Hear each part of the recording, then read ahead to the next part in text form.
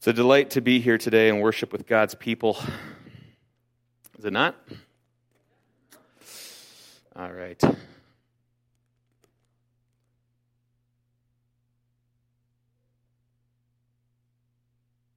right, our scripture reading today.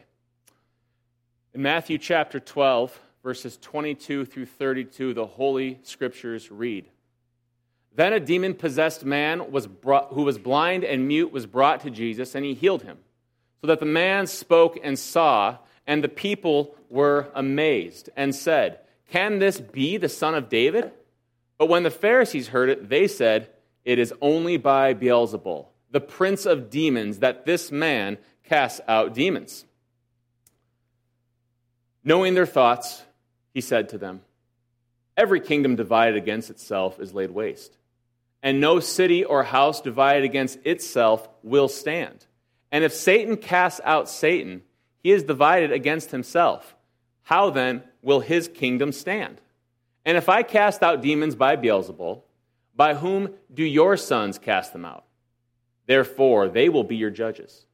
But if it is by the Spirit of God that I cast out demons, then the kingdom of God has come upon you. Or how can someone enter a strong man's house and plunder his goods unless he first binds the strong man? Then indeed he may plunder his house. Whoever is not with me then is against me, and whoever does not gather with me scatters. Therefore I tell you, every sin and blasphemy will be forgiven people, but the blasphemy against the Spirit will not be forgiven. And whoever speaks a word against the Son of Man, he will be forgiven, but whoever speaks against the Holy Spirit will not be forgiven, either in this age or the age to come." This is the word of the Lord. Would you pray with me and for me as we begin today? Father, we come before you today. We just ask, Lord, that once again you would be our teacher through your Spirit. We ask, Father, that today that we would leave understanding this text intellectually, but not just that we would leave with the affections of our heart changed. Help us to see King Jesus in all of his glory, in all of his beauty and radiance. Help us to realize all the things of this world are lesser gods, nothing but dying idols that are fading away and that will burn up. And then all that is eternal will remain. So help us live for eternity. Help us to store up treasures in heaven through the power of your Spirit for your glory and our good. We pray these things in Jesus' precious name. Amen. You may be seated.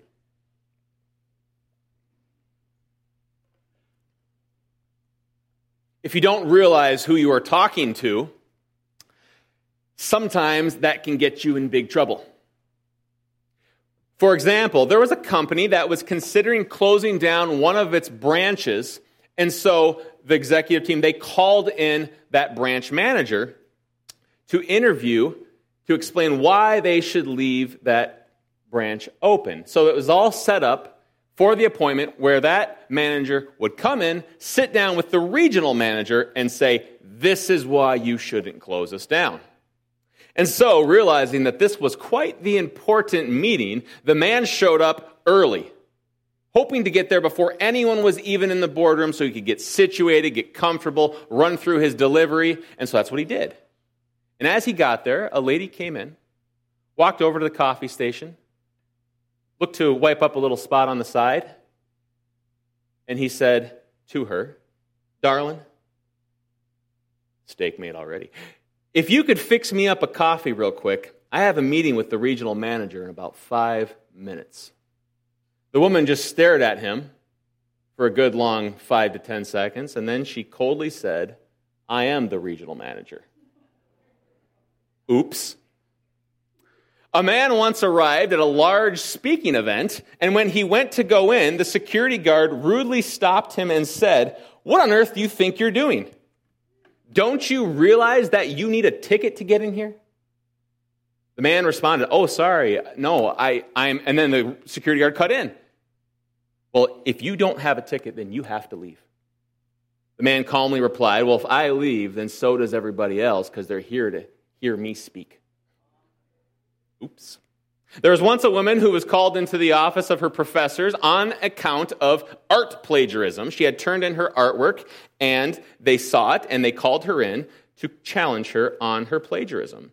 And so by the end of this conversation, she was not only confused, but crying, explaining that she had no idea what they were talking about, and she never intended, and never has, and never would steal somebody's artwork. However, they didn't believe her. They thought she was lying. And so they pulled out the proof. They turned their computer screen around and said, "Explain this then." She kind of laughed for a second and said, "That's a Google image search pulling from my own website with my own artwork." Oops. One more. There was once a man who came healing the sick, raising the dead, and casting out demons.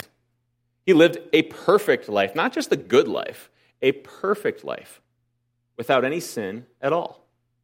And yet, despite all this, they said he was of the devil, of Beelzebul, as we just read. They said he was a blasphemer, which was a crime worthy of death. They said he was a guilty man because he hung around with guilty sinners, prostitutes, tax collectors, thieves. And yet, who was he? None other than God's servant, the Messiah, the Son of God, the King of Kings, and the Lord of Lords. Big oops. As we'll see this morning, this failure to recognize the king's identity led these religious leaders and ultimately all of the nation then to respond wrongly to the king. They treated him in a way that they shouldn't have because they didn't understand who he truly was. And because they responded wrongly to him on account of failure to recognize him, boy, did it lead to a catastrophe, didn't it? The greatest catastrophe of all time at their hands. And so for us this morning, we obviously want to avoid that fate. Hopefully you do. And so we must recognize the king. Why? So that we will not, like them, respond wrongly to the king. You can respond wrongly to the king, as they did, and we don't want to do that. So if we are going to respond rightly to the king, we need to respond in three ways, and here they are. We must recognize, first, his arrival, second, his power, and third, his pardon. If you have your Bibles, turn with me to Matthew chapter 12. That's going to be our text this morning. I'll give you a minute to get there. Now, if we were to sum up Matthew's gospel, we could rightly say that Matthew wants us to recognize the identity of the Messianic king. He wants us to understand who he is and properly identify him so that we can respond to him rightly. Okay, I said the word messianic. What does the word messianic even mean? Well, if you've been here with us through this series, we've talked about this a lot. Messianic, it means, as we saw last week, it's a title talking about God's special, unique, chosen servant. All right? And this was God's servant who was going to come on a special mission. And what was that? It's to bring hope. Hope to the world. The light came into the darkness, as we read earlier in Matthew. And this wasn't just a hope for the Jewish nations. No, as we saw last week, this was a hope for all the nations of the world, not just the Jewish nation. What kind of hope? Not just a hope for good jobs, a hope for low inflation and a good economy, not good education, not just low crime rates, good hospitals. No, what kind of hope are we talking about? Ultimate hope. Hope of everlasting life. And why do we need that hope? Because we live in a world of death. We live in a world of constant decay. If you wait about 10 years and look in the mirror, you recognize that decay. I was recently looking at some family photos of when Emily was Nora's age. And for one of the first times in my life, I recognized something. I'm getting older. That decay is a part of all of our reality. And nothing is going to stop it, bar one thing, which will eventually correct it all. See, back in Genesis 3, Adam and Eve, what happened? They sinned, and they brought into this world death, decay, and chaos. And ever since then, we've been hopeless, wanting hope to set us free from that curse. We've been wanting to go back into the pre-curse era. We needed somebody who would come and break the curse. And so that happened. God, back then, right in Genesis 3, after Adam and Eve sinned, he promised to send a curse breaker. He promised to send one who would bring hope for us all, who would be the healer, who would heal us once and for all. And Jesus' life and ministry was little appetizers before the main course. When he went around healing the sick, raising the dead, casting out demons. It was, as we just sang a moment ago in that song, a foretaste of deliverance. And make no mistake, if you've trusted in Christ as your Savior, no matter how difficult your life may be right now, that foretaste is a foretaste of what's to come. It is coming. The hope will come. And how? How do we get that hope? By living the perfect life? No. By dying the death that we deserved? No. It's all by Christ. Christ is the one who lived the perfect life that we never could. Christ is the one who died the death that we deserve on a cross. And Christ is the one who rose again on the third day into glorious life, and then he turns remarkably to his enemies, which is all of us in here, make no mistake about that, and says, "This is for you. Come to me, all you who are burdened and heavy laden, and I will give you rest. I will give you life. Though your bodies age, like all of ours does, and will eventually decay and die, that is but a seed that will be planted into the ground and sprout to that same new life that happened for Christ, but for us." That's our hope. That's what we're talking about here. And so Matthew has told us all about the arrival of the great curse breaker, all about the Redeemer, the Savior. He has many names that describe what he will do. He was none other than Jesus of Nazareth, the promised Messianic King. He told, Matthew did, of Jesus' miraculous birth, born of a virgin, of his baptism, where the Holy Spirit descended upon him, and then a voice from heaven spoke out and said, "This is my beloved Son, with whom I am well pleased." And it didn't stop there. He said, "Listen to him." Why listen to him? Because in him are the words, as the apostle said, of eternal life. Jesus says, "I am the way, the truth, and the life. No one comes to the Father except by me." That doesn't open the door for Buddhism, for Islam, for any other faiths. It's Christ or nothing. That's the only path. Matthew told us of Jesus' divine teaching on the Sermon on the Mount, which ended with what? The crowd saying, "Who is this man?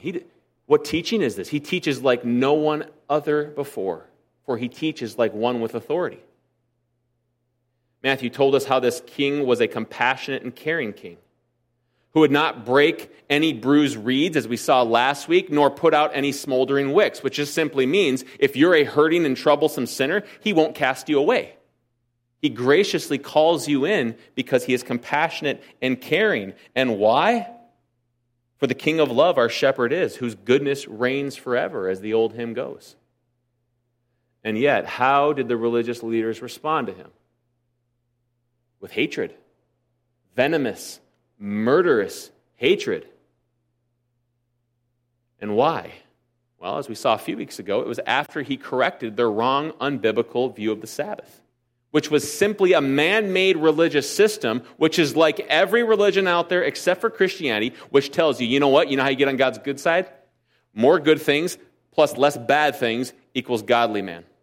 You do that, you're good, you're in. You do enough bad things and you don't do that, you're out. And Jesus says, your whole system don't work. You don't get it. As he told the rich young ruler, he pointed out to him, he came, he said, "All these laws I've done since my youth." He says, "Oh yeah? Sell all your goods and come and follow me." And he couldn't do it. Not because Jesus is telling us that in order to earn his love, earn his forgiveness, we must produce good works. No, it's to point out we can't. The law shows us our inability to live up to God's glorious standard. And so Christ comes and graciously does that for us on our behalf. And the religious leaders hated this. They didn't want this messianic king, and so they plotted to utterly destroy him. And why? Because they stubbornly failed, we should say, to recognize the king's identity, to recognize that he had truly arrived. And they absolutely should have recognized this. And so coming to our passage this morning, we see that the question of Christ's identity keeps coming up all through Matthew. It keeps coming up over and over again as we are shown loudly and clearly who Jesus truly is. And who is he? Look at verses 22 through 23 with me.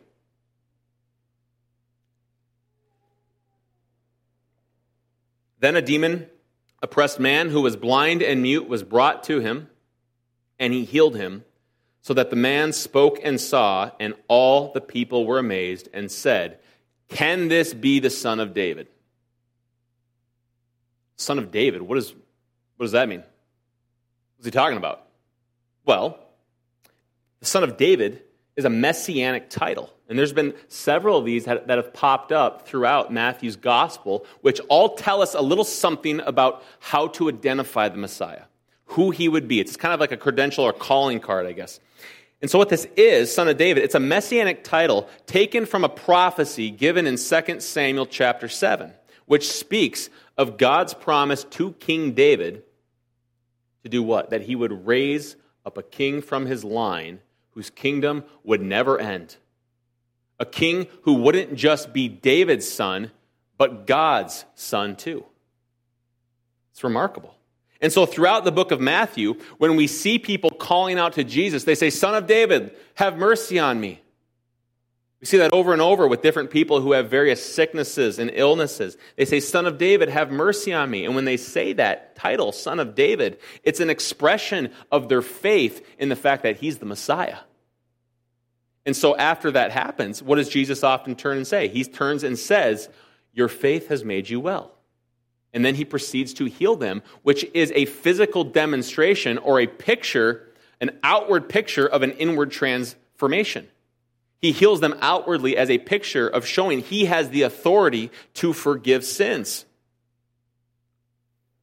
And so in verse 23, after Jesus miraculously heals the blind and the mute man brought before him, the crowd was so amazed that what do they ask? Can this be the Son of David? Which is really, like, you got to understand how they're meaning this. It's kind of like a, really? Him? This guy? And they asked this because it was so clearly an act of God to heal a blind and deaf, demon-possessed person. It was unheard of back in this day. So it was remarkable. And so when the religious leaders saw this, in the face of absolute proof, they refused to believe. They knew it was a sign that he was the Son of David. And they should have believed. And then, so they look around, they see the crowd responding to Jesus' remarkable miracle, and they realize they got to shut this thing down fast and hard right here and there, because it's challenging their entire religious system. It's challenging their authority. And so what do they say? It's only by Beelzebul, the prince of demons, that this man casts out demons. That's a big oops right there. A huge oops. Right there, as verse 31 and 32 tell us, they commit what is called the unpardonable sin. We're going to get to that and explain what that is in a minute. And why did they commit this? Because not only did they fail to recognize their king's arrival, but secondly, they failed to recognize their king's power, which leads us to our second point here. To respond properly to the king, we must recognize, one, his arrival, and two, his great power. Now let me ask you, why is the crowd still hesitant about whether or not Jesus is truly the Messiah? Because if you read that question, it's kind of this, is this really him? Okay. Why are they so hesitant? Why don't they see these remarkable miracles and immediately recognize that guy's got power from God, he must be the messianic servant of God? Why not? They are hesitant because Jesus' arrival didn't match their expectations. What did they expect? They expected a conquering king. Somebody who would come in and give them their best life now. That's not what they got, was it? They got a king who was meek and mild, who was caring and compassionate. And yet, despite all of that, they see Jesus' mighty works. They recognize that it comes from God, and they hesitantly ask, can this truly be the Son of God? They're saying, really? That guy? I don't know. Something doesn't add up here. And so recognizing the crowds are starting this inquiry, the Pharisees shut it down, and they say, it's only by Beelzebul, the prince of demons, that this man casts out demons. And is that the most extreme case of projection in all of human history? I think it is. What's projection? They're accusing Jesus of doing what they're literally doing. They are, by that accusation, they are fulfilling the actual work of Satan, not Christ. It's projection. And why? Is it because there just wasn't enough evidence to see that Jesus was actually the messianic servant of God? No, there was. There's plenty of evidence. Was it because they had missed it when Jesus showed up with this great evidence showing he was the Messiah? No, they were actually there. They witnessed this mighty power over and over again. They saw him heal the man's hand, the withered hand, as we saw last week. And why did they reject him? Because he didn't come to them on their terms. He came on his terms. He came on the Sabbath. He broke down their man-made religious laws, and because of that, he was not accepted by them. They refused to accept him. They would only accept him on their terms, not his, which is a really foolish way to approach the all-powerful sovereign king of the universe, isn't it? To approach him as a servant and be like, no, king, I'm not doing it your way. We're doing it my way. That's foolish beyond foolish. So the religious leaders, then they see Jesus' divine work, they attribute it to Satan, which then sets up Jesus' knockdown argument against them, and his arguments are actually three arguments. Let's look at the first one. Look at verses 25 through 26 with me. It says, knowing their thoughts, Jesus said to them, every kingdom divided against itself is laid waste, and no city or house divided against itself will stand. And if Satan casts out Satan, he is divided against himself. How then will his kingdom stand? Jesus' point here is actually pretty simple. It's pretty straightforward. It's not a lot to explain. He's basically saying, why would Satan work to undermine Satan? Doesn't seem like a winning strategy, does it? Why would Satan work through Jesus to cast out demons of a man who was in bondage? Why would he if he worked to get that man in bondage, why would he cast out the demons that he put there? Doesn't make sense. What is Satan's mission? It's to control, to destroy, to kill, to enslave. And so all that would do would divide Satan's kingdom and bring it to destruction. And that's Jesus' point. And so he's saying your argument's really pretty stupid, actually.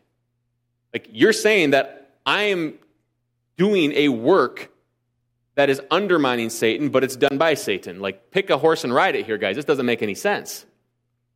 Don't you know every kingdom divided falls? And yes, they do. We have a long trail of history of kingdoms that became divided and they fall. So that's Jesus' first counter-argument. What's his second counter-argument? Well, look at verse 27. He says, if I cast out demons by Beelzebul, well, then who then to whom your sons cast them out? Therefore, they will be your judges. So evidently, back in Jesus' day, there were Jews, and a lot of people speculate that these were actually disciples of the Pharisees, who would go around casting out demons occasionally. They didn't have a really good success rate with it. And we read about this in Acts chapter 19, which is actually a pretty funny tale of how it basically turns into a wrestling match and they get dumpstered trying to do it. Worth the read for sure. But they weren't able to perfectly or even consistently cast out demons like Jesus could. Not in the same bold and direct all the time manner. They couldn't do it. But still they dabbled in it a bit, relying on incantations, spells, potions, herbs, rings, earrings, in order to try to manipulate the spiritual world, to try to coax demons into doing what they wanted, not really commanding them as Christ did. But Jesus' form was very, very different, wasn't it? Drastically different. Did he come in with the smoke and the chanting and the all-night prayer sessions over? No. He came in, he's like, you out. And out they went. That was it. He commanded them. for he was in complete sovereign control over them, because he is none other than the King of Kings and the Lord of Lords. One command is all it took. And so with this in mind, Jesus says to the religious leaders, if you believe these exorcists work by the power of God casting out demons, and I'm doing the same work even to an infinitely greater and more powerful degree, why do you not admit that I am working by that same divine power? Why the double standard? So after pointing this out, Jesus then says to them in verse 28, if it is by the Spirit of God that I cast out demons, then the kingdom of God has truly come upon you. And yet what do?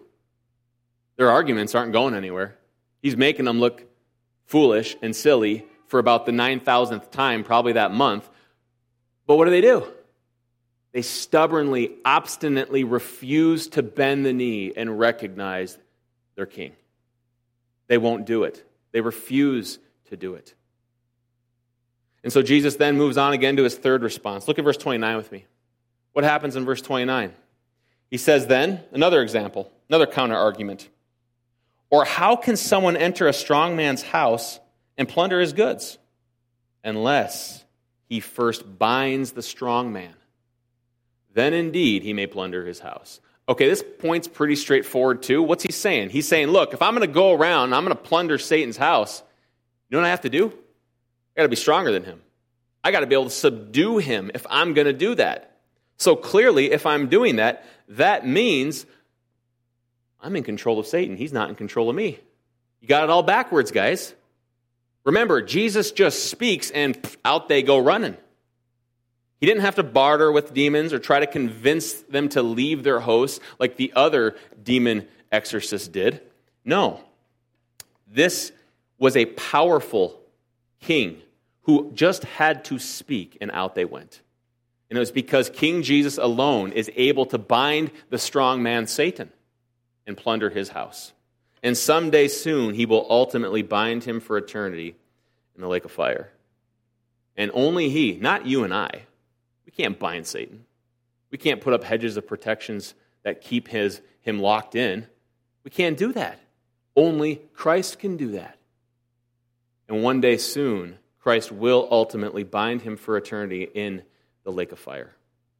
And so because Christ is God, he can use power from God that no one else can, for he is God. And because he clearly is God and is from God and using God's power, then they got a decision to make here about his identity. They've got to decide, don't they? Either, they have two options here. Jesus doesn't give them a third option. He says, what? You are either with me or you're against me. That's it. There's no middle ground. You can't have 1 foot in, 1 foot out. It's Jesus or not, or enemy of Jesus. That's it. Which simply means either they are for God or they are against God. And their response to these divine miracles of God that are being manifested through the power of the Holy Spirit reveals their decision, doesn't it? Yes, it does. And their decision wasn't just to speak against the Son of Man. It was to try to murder the Son of Man. What is that Son of Man title? That's a little bit different one. What's that? Well, that's a title different than Son of David. Son of Man is a title, it's a messianic title that we looked at a while back from Daniel chapter 7. And it showed how this great king would rule and reign one day. And so these religious leaders' decision here was to actually speak against not just Christ, the man they sought before him. It was actually to speak against the Holy Spirit. It was to speak against God himself, the power of God, the working of God in these divine, special, once in all of human history example of Jesus' life and ministry where he healed the sick, raised the dead, cast out demons. They spoke against that and they said, no, not just don't we like you, Jesus, but what you're doing is through the power of Satan. And boom, right there, unpardonable sin. They attributed to the Son of Man, the Messianic King, the working of the Holy Spirit around him. They attributed that to the devil, which was unforgivable. So, not only was it unpardonable, it was actually unpardonable, we could say. Their decision was actually to speak against the Holy Spirit of God, which was the unpardonable sin. And that leads us to our third point. So to respond properly to the king, we have to recognize his arrival, his power, and third, his pardon. Look at verses 31 through 32 with me, if you would. It says, "Therefore I tell you, every sin and every blasphemy," I added the word every there again, just so we get it. "Every sin and every blasphemy will be forgiven people, but the blasphemy against the Spirit will not be forgiven. And whoever speaks a word against the Son of Man will be forgiven, but whoever speaks against the Holy Spirit will not be forgiven, either in this age or the age to come." Now here's the million-dollar question for everybody, for us all. What's the unpardonable sin? Can I do it today? Have I already done it? It's a serious question, right? Because if it's unforgivable, that's like, there's no take-backs on that one. It's a serious thing. So what is the unpardonable sin? Is the unpardonable sin skipping church on Sundays to sleep in? Maybe. Just kidding, it's not. That's not it, but you still shouldn't do it. Is the unpardonable sin committed when you do the atheist blasphemy challenge? This was a thing that was popular like 15 years ago, where these atheists got a bunch of 18, 17, 21-year-olds to go on the internet and record a video of themselves. And it was foolish, it was stupid, it was evil, saying, "I blaspheme the Holy Spirit." Just trying to rub it in and show that, like, I don't care if I commit the unpardonable sin, I don't believe in this junk. Is that the unpardonable sin? No, I don't think so. So what then is the unpardonable sin, and can it be replicated today? This is something that really worries people, I've found out. I've heard preachers tell stories of people in their church who they over and over, they just can't seem to get their Christian walk to be anything more than a continual stumble. And so they've gone to their pastors and they're like, I think I committed the unpardonable sin 10 years ago. That's why I can't do this. That's why I keep falling. I think I'm beyond the grace of God. I think I'm damned and doomed. Is that it? Is that possible? Can we commit the unpardonable sin as a Christian where we are out of God's grace or prevented from His grace? No. All right, what is it then? There's two basic biblically acceptable options of how we can interpret this text. Okay? One, it's a sin that's not repeatable today. And two, it's a sin that is repeatable today. Clear as mud? Let's pray and go home. No. Okay, quickly here, the first view is that it is not repeatable today because why? I kind of alluded to this already. It was a unique sin that could only be done during Jesus' earthly ministry. And why? Well, we got to look at the context here. And this explanation fits really well with the context. That's why it's so plausible. Okay? The context here in this passage is that Jesus, the Messianic Son of God, is performing jaw-dropping miracles. How? Through the power of the Holy Spirit. Through the power of the Holy Spirit. Now, you can't dissect it out fully because it's triune God, right? But in part of Jesus' humiliation, He set His divine powers aside. It's so hard to explain this without being a heretic. He set aside His glory, His majesty, and humbled Himself.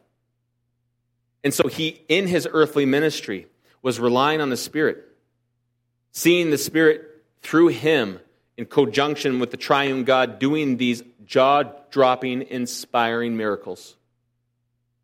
And so here's what it is. In spite of these in-your-face, undeniable, evidence-based miracles, like there's just, the evidence is there, like you can't deny it. What do? They attribute the work to Satan. And so in a sense, what this is, it's to attribute a special working of God to the work of Satan. Isaiah 5:20 says this, "Woe to those who call good evil and good evil. Woe to those who call evil good and good evil, who put darkness for light and light for darkness, who put bitter for sweet and sweet for bitter." And woe indeed. And this is the ultimate example of this. So, here's a summary. Here's what this is. The unpardonable sin, according to this view, is the unpardonable sin is to attribute the working of the Holy Spirit to Satan in the life of Jesus' work and ministry while He was here on earth. That makes sense? Okay. And so, think about this logically. Is Jesus here on earth doing those miracles anymore today? No. He has ascended to the throne of the Father. And so it is not a repeatable thing, a repeatable sin that we can do today. Okay, that's the most popular view. And maybe that relieves some of you. But the second view is still true nonetheless. So let's look at that. The second view is that the unpardonable sin is something that we can do today. So we need to be careful not to do it today. Make sense? You can do it today, so we need to be careful not to do it today. All right? However, it's not like what you think. The unpardonable sin is not, according to this understanding, biblical view of understanding here, it's not a one-and-done thing. You can't just, oops, I did it on Tuesday, oh man, I'm done for. No. Instead, what is the unpardonable sin according to this view, which is actually true, even if it's not true in this text? It is to continually speak against or to reject the work of the Holy Spirit. It's to do that for how long? How many times? Well, until you take your last breath. And then all of your sins are unpardonable. Because you rejected the only means of salvation, which is the grace of God through the working of the Holy Spirit in your life. Because what does the Holy Spirit do? Convicts you of sin. Points our hearts to Christ, which is the only path of salvation. And so if you quench that, if you shut that down and say, no, you cannot be saved. Which will then one day, on your last breath, lead to every sin you've ever committed being unpardoned before a holy God. According to John 16, the Holy Spirit convicts us of sin. And not only does the Holy Spirit do this today, but he was doing this back then. Make no mistake about it. Through Jesus' mighty works. It was putting it on display in a unique, special way through the Son of Man. And so the unpardonable sin then is to reject God's offer of salvation day after day after day until finally your last day comes and is gone and you stand guilty in your sins, unpardoned before a holy God. So which view is right? The first one or the second one? If you've been around here long enough, you know the answer is yes. Both are true. You can work out which one the text is actually alluding to here. I think both are true. I think, yes, in one sense, I believe the Pharisees, this text shows us that they sealed their fate right then and there as they hardened their hearts and they continually turned away from the truth and put their hands in front of their face and told themselves, there is no Messiah. There is no Messiah. He's not the Messiah. To the point where then they attributed that work, that special working of the Holy Spirit in the life of the second person of the Trinity, the Son of Man, slow down, Zach, to demons, to the devil. Okay? You could call this the dispensational view if you want. But even with that being true, the second view still remains correct, generally speaking, does it not? That applies to us all. Of course it does. Because if we reject the convicting work of the Spirit, we're unpardonable. You cannot be saved apart from responding in repentance to the work of the Spirit and submitting yourself to Jesus, not just as your Savior, but as your Lord. Without that, you cannot be saved. Not in this age or the age to come. Well, what does that mean? It's just talking about in this life or in the life to come, in eternity. One pastor that I looked at this week pointed something out in this text that, I got to be honest, I totally missed it. Totally missed it. And I was like, how did I miss that? Well, I think I figured out how I missed it. I think I, probably like a lot of you, when you read this text, we get so caught up on, okay, what is this unpardonable sin? Oh man, shoot, did I break this? Did I do this? Okay, like we can easily go there. And so if we do that, we can get distracted from this amazing point, and maybe you've already noticed what it is, but look again at verse 32. Whoever speaks a word against the Son of Man, being Christ, will be forgiven, but whoever speaks against the Holy Spirit will not be forgiven. What? Like, why is it wrong to speak against the Holy Spirit, the third person of the Trinity, but you get a free pass on speaking against the second person of the Trinity? See the dilemma? Why the difference here? What's the solution then? How do we understand it? How do we make sense of this? One way to make sense of this, I think, is to understand that this comment comes right after the passage we looked at last week, which is why it's so important to take verses in their proper context, not just cherry pick them out, make them say whatever you want. And it comes right after the passage last week, which speaks of Jesus, God's beloved servant, who will not quarrel, he will not cry aloud, he will not shout in the streets, he will not break bruised reeds, nor put out smoldering wicks. He will not turn away the brokenhearted, is what that means. Sinners who are struggling in their sinful bondage, he won't cast them away. If you were here, you remember that all of this in that passage highlights Jesus' meek and humble character. It highlights his mercy and his compassion for hurting sinners, broken sinners, faithless sinners who continually stumble in their sin. And he does this because he is a gentle king, not a rough or harsh king. Do you understand how completely unique this is for a king? I'm not sure you do. See, if you look at the history of all of the human kings that have come throughout time, there's a common denominator, and pretty much all of them were completely terrible. They're awful kings. Even King David, a man after God's own heart, took his friend's wife in adultery and had her killed. It's abysmally bad. Terrible king after terrible king who ended up being egotistically cruel and maniacal psychopaths in a lot of ways. They could kill you for anything they wanted. They could kill you for anything and everything. If you looked at him wrong, it was just like, at him, done. That was it. Remember back in Joseph's dream, the chief baker, what happened to him? Didn't go well for him, did it? He ended up dying. Remember Esther and her concern when she appeared before the king, because remember in the context, if you were going to come before the king, you didn't just go up and be like, hey king, we got to talk. No, you were summoned. And if you came without being summoned, if the king didn't hold up his scepter to you, you were dead. If he didn't hold that scepter up, when he held it up, it was a symbol of pardon for you violating the rule, which was to not come to the king without appointment, without being summoned, and so you had to be pardoned. And if he didn't hold it up, the guards would drag you off and you were done for. And yet, don't miss this. Here is Christ, the King of Kings and the Lord of Lords, humbling himself before us, and you know what he says? You can insult me. You can spit in my face. You can slap my face. You can nail me to a cross. You can crucify me, and I will not turn you away. Is that remarkable? Do you see God's grace? He will still forgive us. It's not unforgivable, even if we do all that. The Apostle Paul, what did he do? He went around killing Christians, capturing them, hunting down the body of Christ, which is the church, which is us, Christians. And then, yet, what did God do? Half our New Testament's written by him. Remarkable testimony of the grace of God.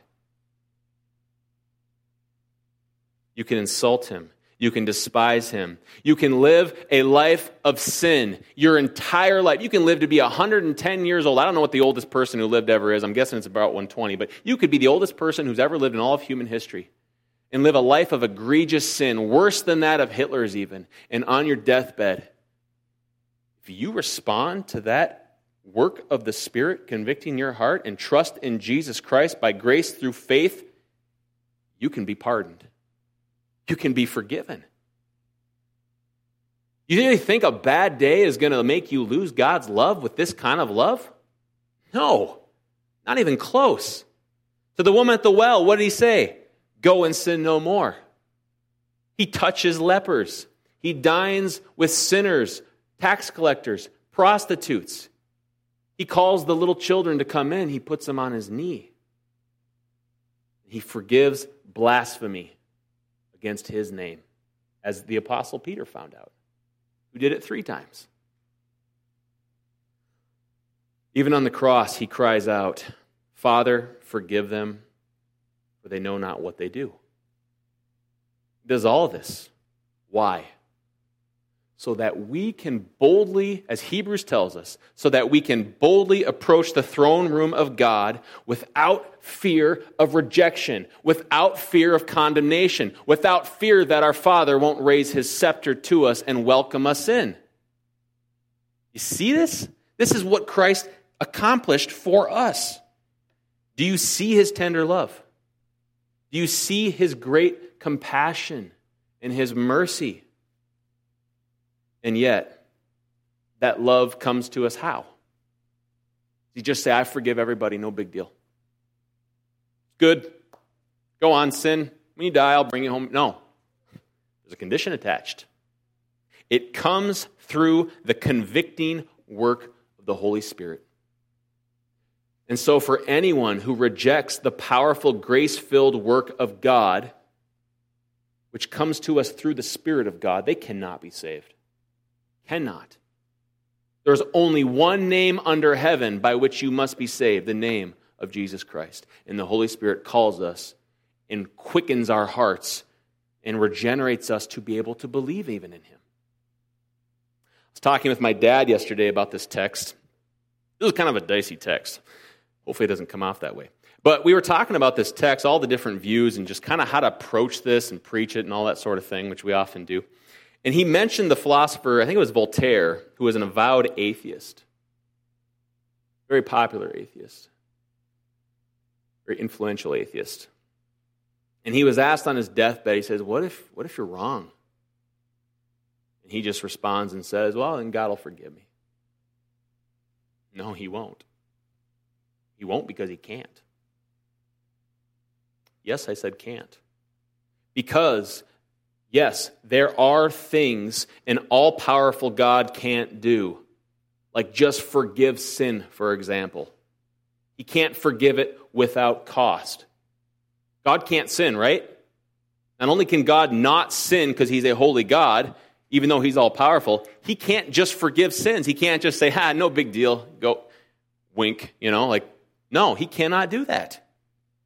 Our sin created a debt. It was a debt that must be paid. How's that payment come? Through good works? Through being at church every day on Sunday? Through reading your Bible 7 days a week? Through prayer? Through serving others? Giving to the poor? Through recognizing that God exists? No, even the demons believe, yet they tremble. It comes one way and one way only. Through the shed blood of Christ, through the grace and power of the Holy Spirit. So to reject that grace is to reject salvation. It's to leave all of your sins upon your shoulders, unpardoned. And so to reject that grace is to reject salvation, which is the only sin that we can commit today. If we continue in that sin, that will leave us truly unpardonable. Isaiah 1:18 says this, "Come now, let us reason together, says the Lord. Though your sins are like scarlet, they shall be white as snow. Though they are red like crimson, they shall become like wool." Doesn't matter what you've done. I don't care how many bad things you've done. I don't care how terrible and sinful and wicked, which our sins are. Doesn't matter how much sin you've done. Doesn't matter if it's as deep red as scarlet. The blood of Christ can wash us white as snow. But only if the conditions are met. Which are what? First 2 words. Come now. Which Jesus just offered us back in the chapter before this. Come now, all you who are weary and heavy laden, and I will give you rest. In order to do that, what do you got to do? You got to recognize you're tired. You're tired of trying to keep up with the perpetual trying to live a righteous life. You can't do it. You can't do enough good deeds to outdo your bad deeds. Logically, it doesn't make sense anyways, but even if you could, you can't do it. You are in complete, total inability to save yourself.